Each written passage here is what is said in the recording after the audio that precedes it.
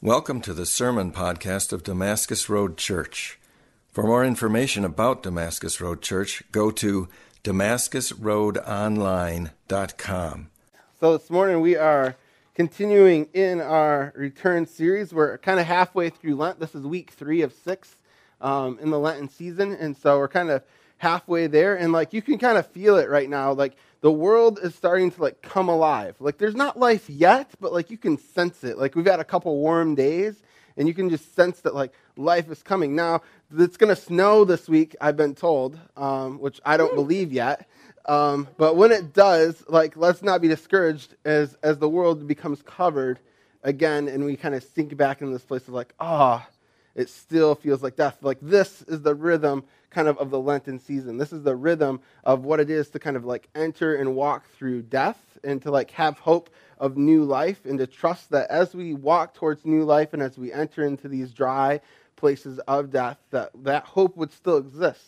And so we need to take kind of the hope and the kind of the sunshine and the birds chirping of today, that when it snows again, when it gets hard again, when we're scraping our windshields that are covered in ice and snow, to trust that summer and spring is still coming, and that gives us life, that gives us hope. I was talking with Jonathan before service. We're just dreaming of all of the stuff we can do that we can't wait to do when summer comes. We're just man, summer is going to be really good this year, and we're excited, and we're looking forward to that. But that's not where we're at. We're in this season of dryness and death, and where we're getting glimmers and anticipation of hope.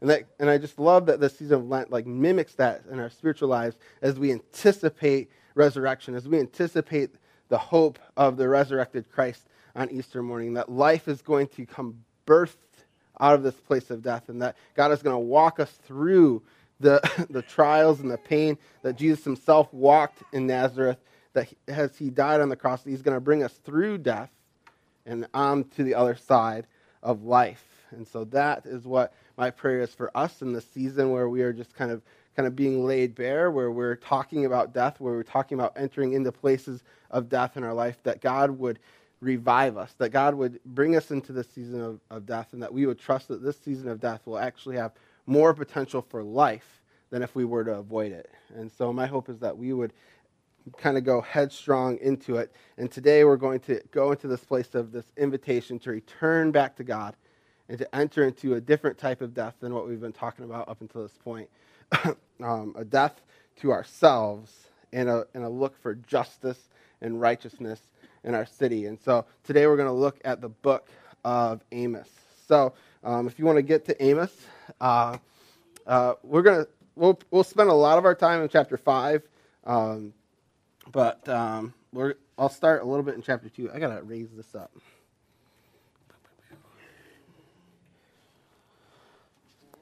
All right. So this book of Amos, just to kind of let you know. Actually, before we start there, let's start with last week for a moment. So I don't know if you guys should have gotten an email this last week from Shannon around Joel.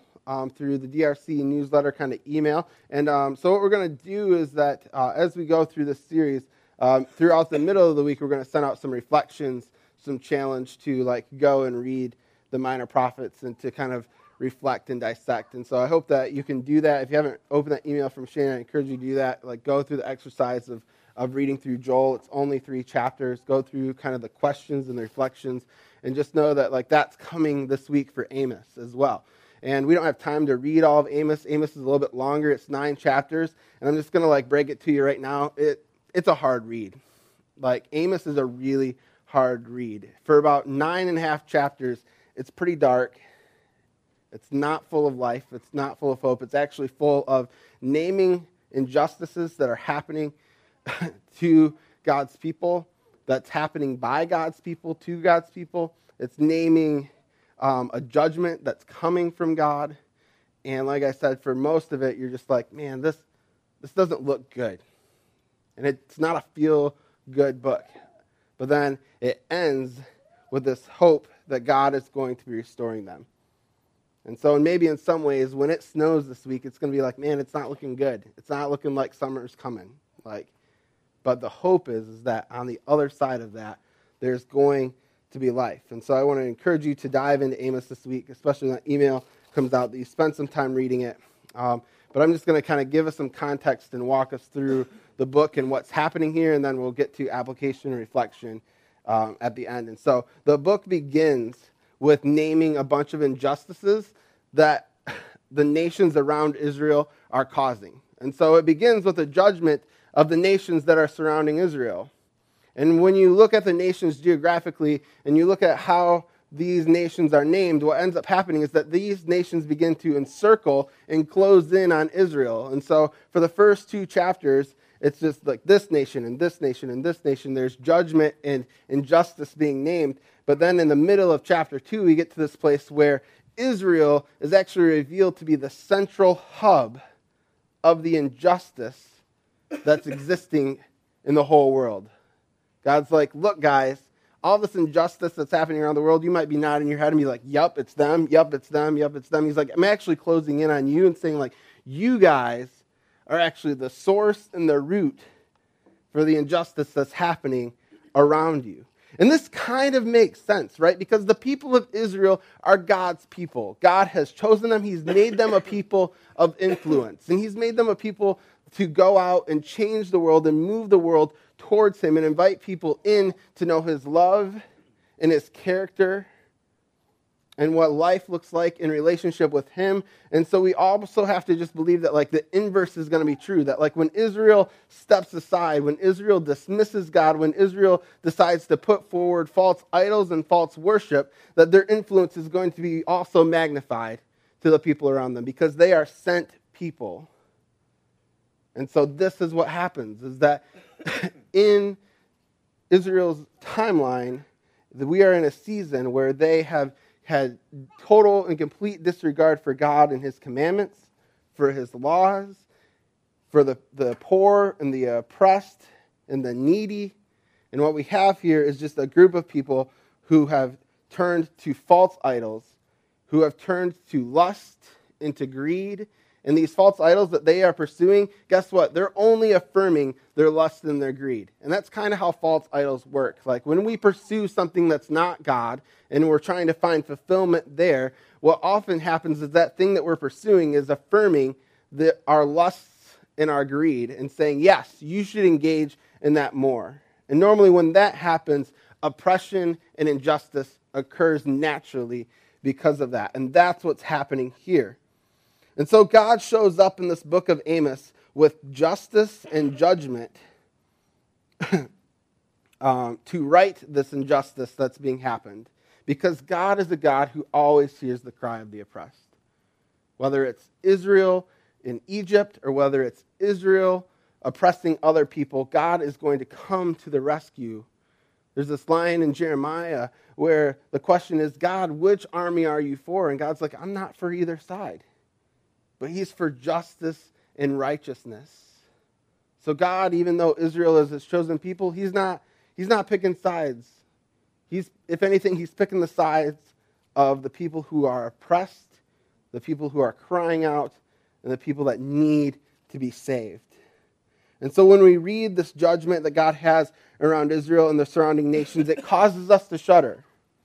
And it makes us not feel good. But what I want you to hear is that the words of judgment to the nations surrounding Israel and the words of judgment to Israel is good news if you are poor, needy, and oppressed. If you are poor, needy, and oppressed, the words that someone is coming to save you, the words that somebody is going to right the wrongs that have been done to you is good news. And so when Amos comes and he proclaims judgment against Israel, that's bad news for Israel. And if you are the rich and the mighty and the leaders of Israel, bad news. If you're the poor and the oppressed and the needy, this is amazing news that God has seen us and is coming to save us. And so when we read Amos, we can look at all the judgments that's happening and we can celebrate that our God is a God of justice and that our God is for the people who are oppressed and that he is for saving his people, that he sees the small people in our world. He sees the people that we see as small. He sees the people that we have beat down and that God is coming to save them. And so this is some of the judgment that God is naming against Israel. He says this in Amos 2:13 through 15. He says, "Hear and testify against the house of Jacob, declares the Lord God, the God of hosts, that on that day I will punish Israel for his transgressions. I will punish the altar of Bethel." There's a temple in Bethel, so it's their place of worship. So he says, "I will punish the altars of Bethel where you worship, and the horns of their altar shall be cut off and fall to the ground. I will strike their winter house along with their summer house, and the house of their ivory shall perish." So these guys are loaded. They've got a summer house, winter house, and a house of ivory. And God's saying, I'm gonna crush that blessing, because this blessing that I have given you to be a blessing to other people, you just haven't done that. Instead, you've actually turned and done the opposite. You've used my people to create these houses.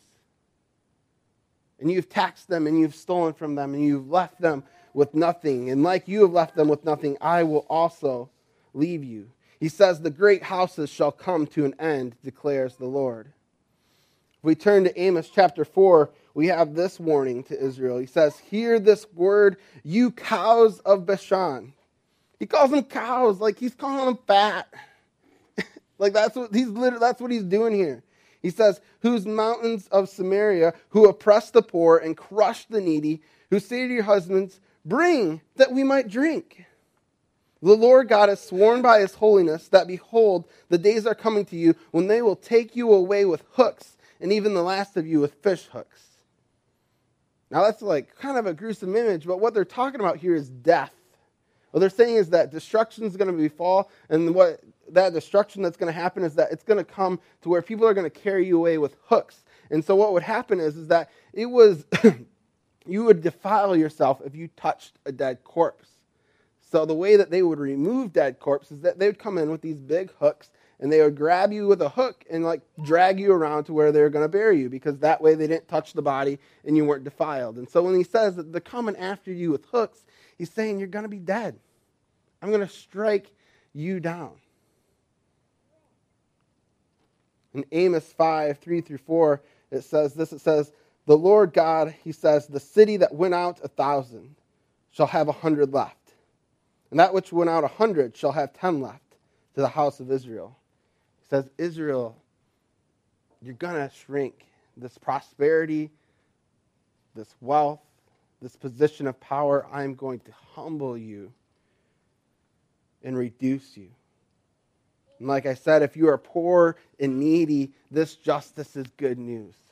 This is good news to you. It spells freedom, that a holy vengeance is coming that you did not have to fight for, that you did not have to try and create in yourself. You didn't have to stage this coup. You didn't have to go and fight for salvation for yourself, but the Lord God has seen you in that place, and he has come, and he's coming to rescue you. Now, the beautiful thing is that God's heart is not only for the oppressed, but it's also for the oppressors, which is Israel. It's in the middle of all of this judgment that God invites Israel to return back to him. In the same chapter 5 of Amos, verse 4, he says, "For thus says the Lord to the house of Israel." He just got talking about how like Israel's going to be reduced. Like 1,000 is going to come back 100. From 100, there's going to be 10. But he says this, he says, "For thus says the Lord to the house of Israel, seek me and live." Seek me and live. God's heart is for the oppressor as well, that they might turn and seek God and live and know what it is to live the way that God has always intended Israel to live. If we continue in Amos, God then makes clear the sins to the people. If they didn't know what they were, he's like, you'll know what they are here. He says, they lie and they hate the truth, and they hate those who proclaim it. He says, you tax the poor, their grain, you take away their food, and you use them to build your expensive homes. He says that they are filled with bribery and corruption, and he says that you continue to worship in the temple in vain. So what's happening here is that as these guys, as the nation of Israel are pursuing these other gods, they're also showing up to the temple. They're paying their sacrifices. They're paying their offerings. They're like, God, it's cool. We showed up to church. Like, that's what's going on. And God's like, I reject that. That is not what I have called you to do. I don't care about you showing up to the temple. I don't care about your assemblies. I don't care about your religiosity. What I care about is how you treat people, how you treat others. And know that you worship me in vain, and I reject that as you defile yourselves in greed and lust and idolatry of other gods and other places. And so Amos has this prayer. He has this prayer at the end of chapter 5 that the people of Israel would seek good and not evil. So we're in verse 14. He says, seek good and not evil so that you might live. And so the Lord, the God of hosts, will be with you, as you have said. Verse 15, hate evil and love good, and establish justice at the gate. It might be that the Lord, the God of hosts, will be gracious to the remnant of Joseph. So he's saying, turn to me and begin to love others, begin to serve others. And maybe God will be generous back. Maybe God will be gracious back and restore you. And he ends with this prayer in this section that says that his biggest prayer is that justice would roll down like waters and that righteousness would come like an ever-flowing stream. He is inviting the people of Israel to return home. He's saying, come back home to me. He says, you have wandered far away. You have allowed your hearts to carry you with your lusts and your greed, and you have followed gods who have affirmed your lust and greed and have said, yep, go for it. And I am calling you back so that you can be the people that I have made you to be.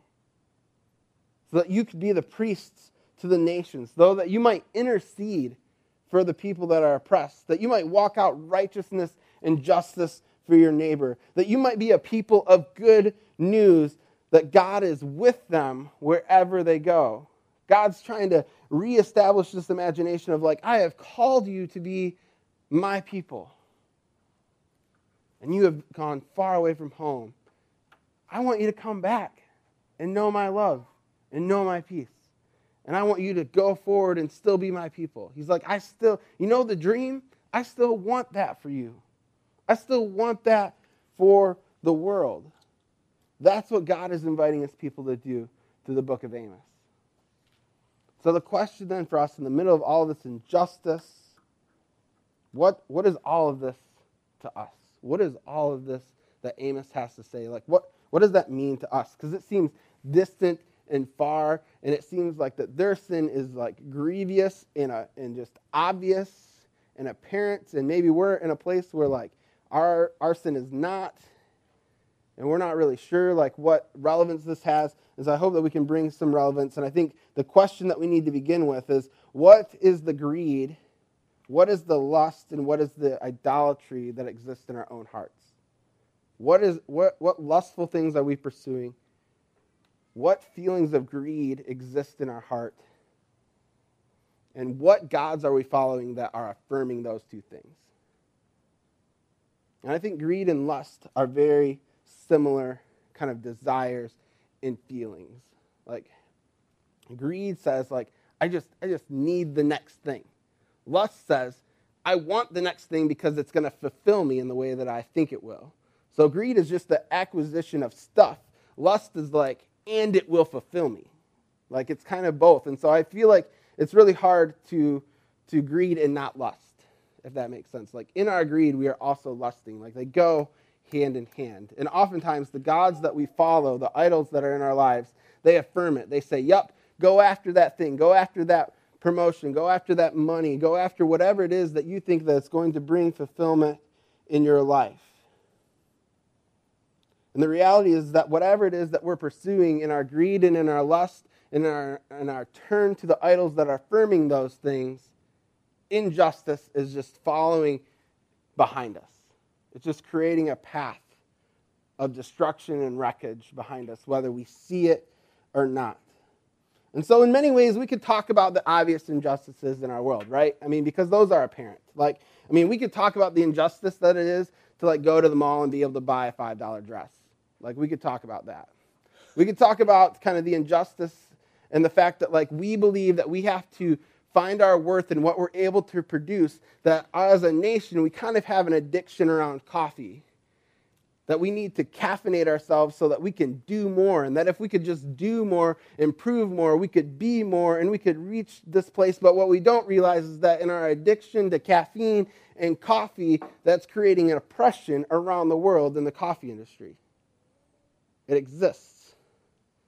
And so in our lusts and in our greed and in our idols, there's injustice following behind us. Do you see how this works? We can talk about how our lust and our consumption of explicit material disenfranchises and oppresses women around the world. We could have that conversation. And maybe those are some things that God is pointing out to you. Maybe God is just pressing into you around where you purchase your things, how you spend your time, what you're actually striving after. But I also think that there's a much more subtle call to return, an awakening to our lustful desires and our greed and our forms of idolatry. So a couple weeks ago, I talked about how I have this terrible addiction, and God has been breaking me of it, but it's still lingering, okay? So we're in the middle of this. We're in the season of Lent. We're in the season of dying to ourselves, right? Of just Facebook and the Facebook marketplace and Amazon. Right? I mean, you guys know I love me some Amazon. I love it. And the thing is that in this, it is just feeding my greed, it's feeding my lust, and it's feeding my idolatry. It's greed because I want more stuff. It's lustful because I'm unfulfilled with what I currently have. And it's idolatry because I believe that if I spend time dreaming of this stuff, that I could have, I might find fulfillment. And the idol in my life says, yes, the best way to spend your time is just scrolling mindlessly, looking for the best deal, which oftentimes leads to oppression somewhere else in the world in a real person's life. Somehow that impacts a real person on the other end, normally in a negative way. And so the consequences of these actions is actually an injustice against my family. Because it's time that is stolen from my wife and son. Sure, it's idle time. Sure, it's downtime.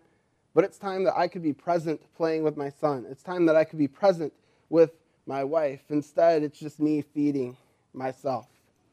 And so I don't know what it is that you do that's stealing away time from your family, that's stealing away time from your relationships, that is feeding your lust and your greed and this idol that's affirming that. That's also an injustice against my God and all that he has given me. Because all that I have is his, and all that I have has been a gift from him. And how often do I miss that in my greed and my lust? It's also against my neighbor, whom I could use my resources to engage and spend time with them, to engage in and bless them. And like I said, my purchase, when I can get a really awesome deal, probably leads to the oppression of somebody else somewhere else. This is how our greed and our lust and how we find ourselves much more in the narrative of Amos than we ever dreamed possible. But the beautiful thing is that God meets us in this place.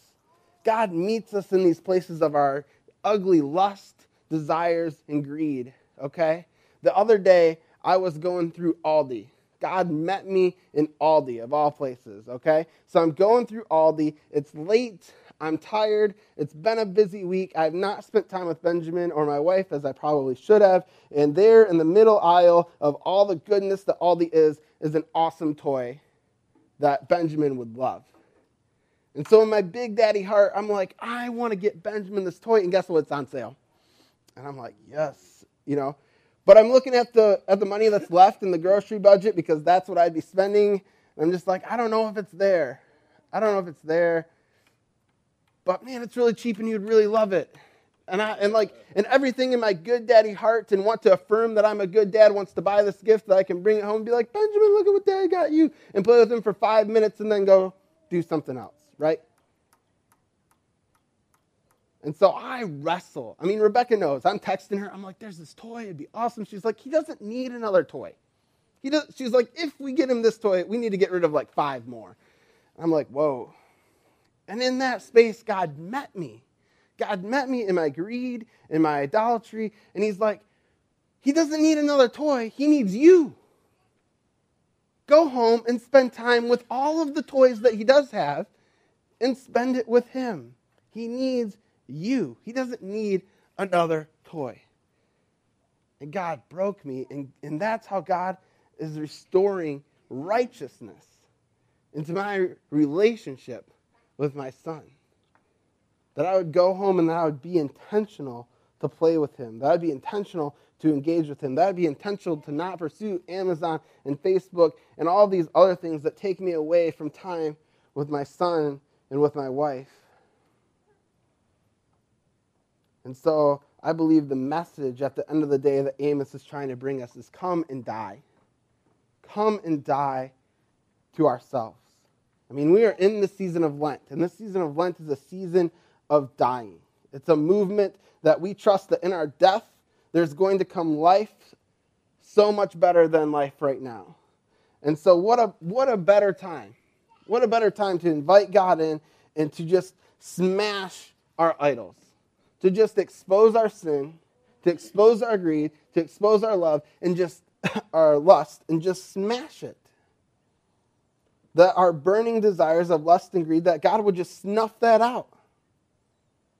And that we would allow ourselves to be broken in front of our God. And be broken for other people.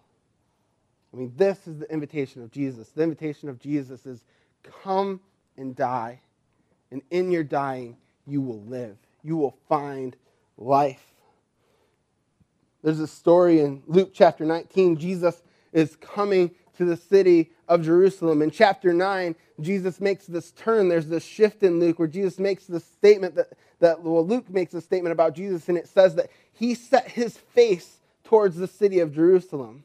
And if you read through the story of Luke, from chapter 9 on, the transition statement from every miracle, from every story, is, and he set his face towards the city of Jerusalem. He is headed to the city. He is on mission. He's on purposely going to Jerusalem. And when he shows up to Jerusalem, when he walks over the mountain, and Jerusalem is there before him, he loses it. Jesus weeps.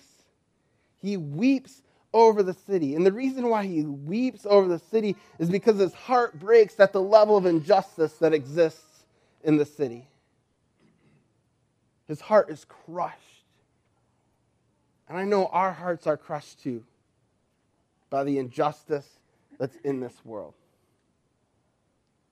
And as Jesus climbs up that mountain and he sees the injustice of the city, and he reflects in Luke chapter 13 how this is the place where prophets come to die, where the people, his people, have rejected him and have chosen their idols and their lust and their greed before him and over him. He mourns that, and he weeps over that. And he invites you and I to enter into that space with him. Because when we start to think about the injustices of our world, it's heavy. It's overwhelming. It's unbearable. It leads us to a place of weeping if we can allow ourselves. And many times it's so huge and so big that we just feel paralyzed. And we feel like our weeping is in vain and that it's useless. But as Jesus looks over the city of Jerusalem, as he looks over the injustice in their world, and as he looks over the injustice that we perpetuate in our lives, he weeps, and he invites us to weep with him. He invites us to weep with him.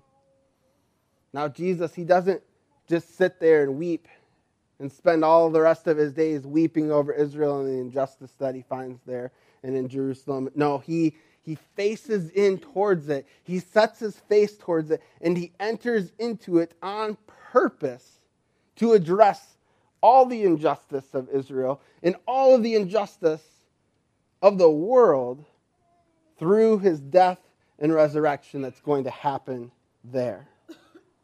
And so Jesus doesn't just mourn and move on.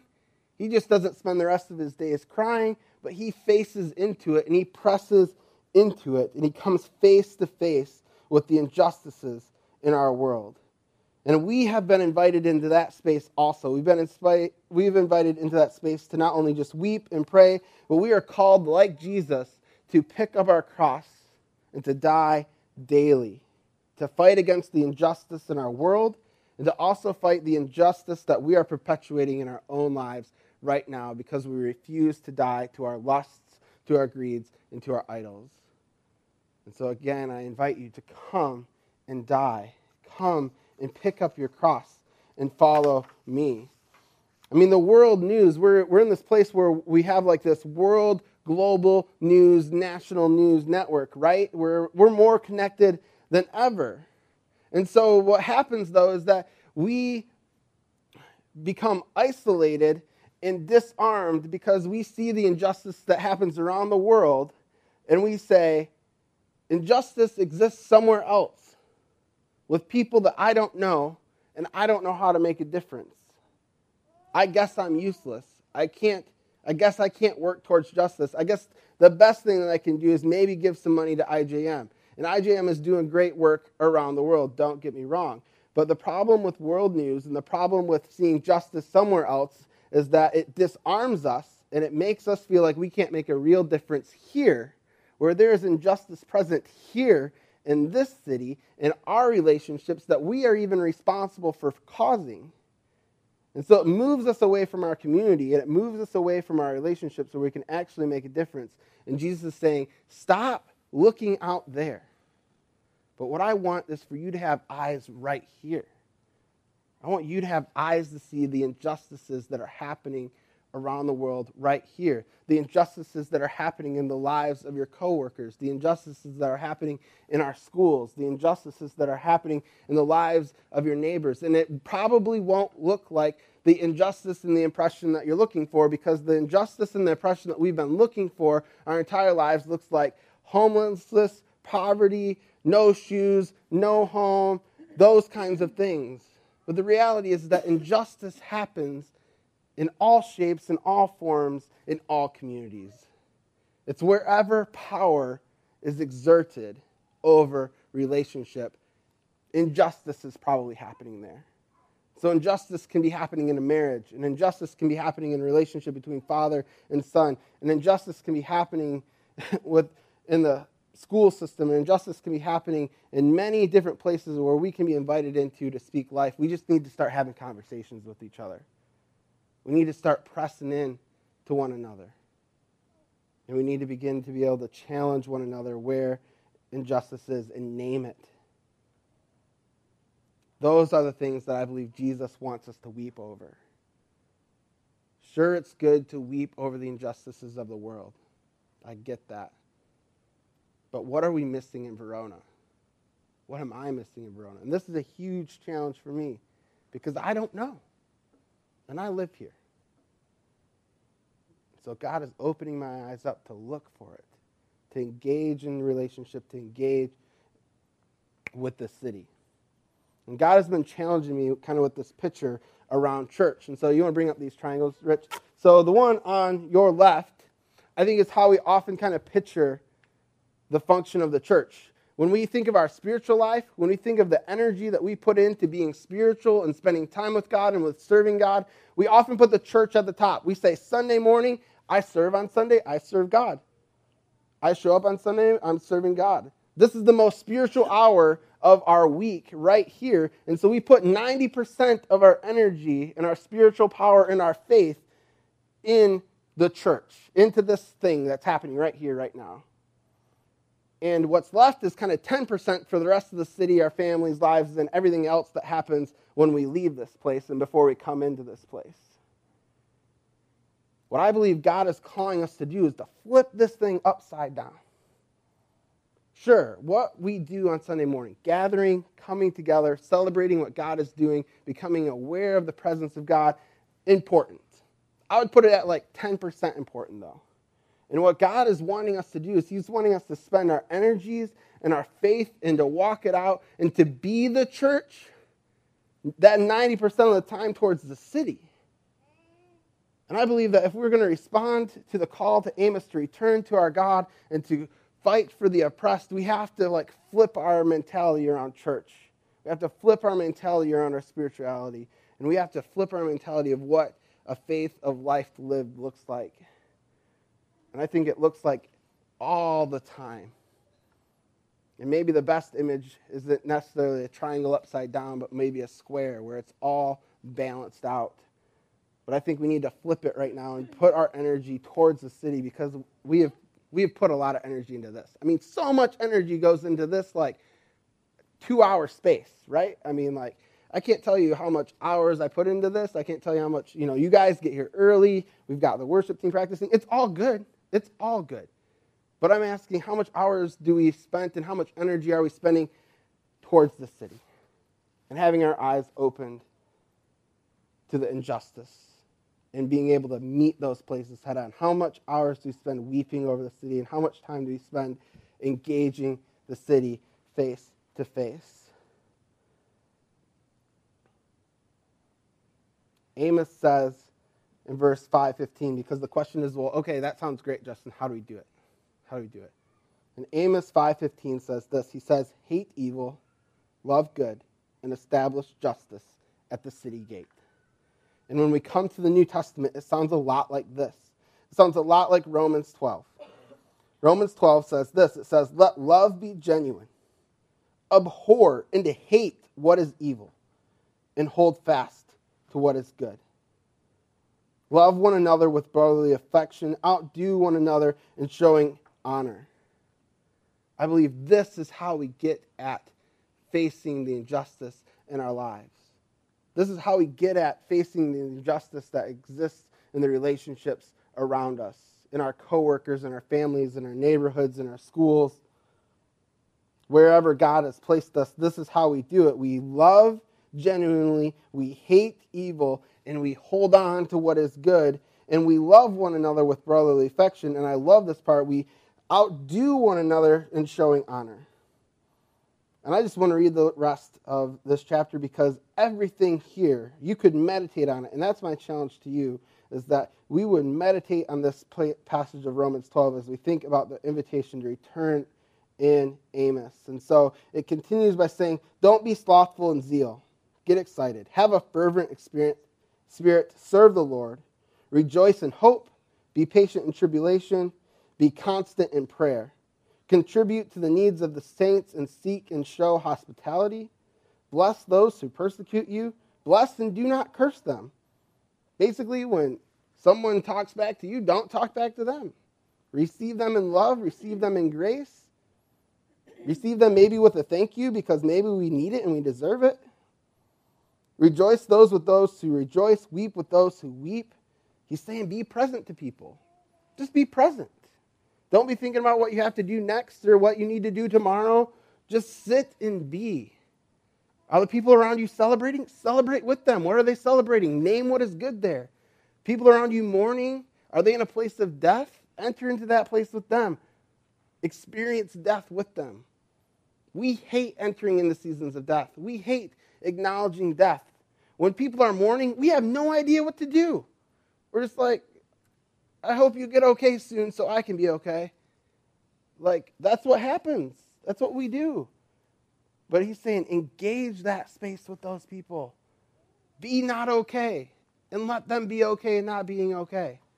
Engage that place of death with them. He says, live in harmony with one another. Do not be haughty. Associate with the lowly. Never be wise in your own sight. Repay no one evil for evil. My sister would remind me of that one constantly. Whenever she would slap me, she'd be like, slap, don't repay me evil for evil. I'm like, oh, Sarah. But for real, it's right there. She was right. Give thought to what to do, to what is honorable in the sight of all. And I love verse 18. Verse 18 is one of my life verses. It's so hard to do, but it's such a beautiful challenge. It says, if possible, so far as it depends on you, live peaceably with all. Whew, that could be the sermon right there. Beloved, never avenge yourselves, but leave it to the wrath of God, for it is written, vengeance is mine, and I will repay, says the Lord. And we can look at Amos and say that God follows through. God does that. Because the people that were oppressed, they did not rise up against their oppressors, but God did it for them. All right? And then it says To the contrary, if your enemy is hungry, feed him. If he is thirsty, give him something to drink. For by doing so, you will heap burning coals on his head. Do not be overcome by evil. So do not let our lusts and our greed and idolatry overcome us, but let's overcome evil with good. So my question is, church, what would it look like if we began to engage our families, our coworkers, our neighbors with these things? I believe that if we entered that space with them and we lived Romans 12 in the Spirit of God, in His Holy Spirit of grace and peace and truth, that we would see the prayer of Amos come to pass, where we let justice roll down like waters and righteousness like an ever-flowing stream. I believe Romans 12 is an invitation to come and die to Christ and trust that in your dying to yourself and you're dying to others, that God is doing a work of restoration to your soul. Because that's what God does in Amos. Amos ends with this vision. In chapter 9, verse 13, he says this. He says, "Behold, the days are coming, declares the Lord, when the plowman shall overtake the reaper." So we're going to take in new soil. Death is becoming less. And the treader of grapes, him who sows the seeds. The mountains shall drip of sweet wine, and all of the hills shall flow with it. He says, "I will restore the fortunes of my people Israel, and they will build the ruined cities and inhabit them. And they shall plant vineyards and drink their wine, and they shall make gardens and eat their fruit. And I will plant them in their land, and they shall never again be uprooted out of the land that I have given them, says the Lord your God." Friends, we have been planted by the Holy Spirit. Paul says that the Holy Spirit coming into us has sealed us, that we have been established in Christ, that this establishing, this planting, this never being uprooted again, these promises, they're happening now. And they're going to be fulfilled even in the second coming of Christ, but he wants them to begin to be fulfilled here, now, among us, in this city where we live right now. And so we're going to come to this place of communion. And in this place of communion, we're going to remember how Jesus bore our injustice. How he bore the justice that was due to us. And he saved us from it. How he absorbs our judgment, and how from this place of absorbing our judgment, he's going to establish us. And I want us to see communion as this invitation to partner with him as we break the bread and as we dip it in the juice, that we see it as an invitation to partner with him in his dying. That we would die to ourselves. That we would mourn our own injustices. But that we would also see it as an invitation to new life. That we are empowered right now, like Jesus, to face down the injustice in the lives of our world and in our own lives. And that we have been established with power in Christ Jesus. Amen. That is the good news of Amos. And that is the good news of returning to God. And I pray that in this space that we would do that. And that we could begin to have that triangle be flipped in our own hearts. And that we would have eyes to see the city and weep for it like Jesus does. And that we would have the courage to enter into it face on, addressing injustices in our own lives and in the lives of others wherever we see it. Let's pray. Dear God, we thank you for this day.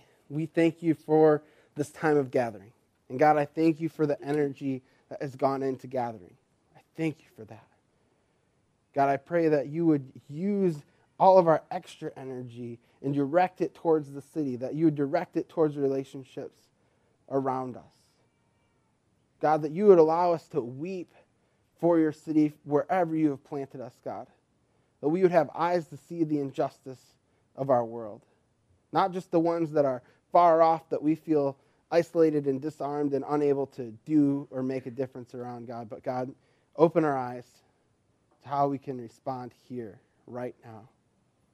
God, address places of injustice in my own heart. God, expose my greed. God, expose my lust. God, expose our idolatry. Because we want to return to you. God, help us to come and die this week so that we might live. In your name we pray. Amen.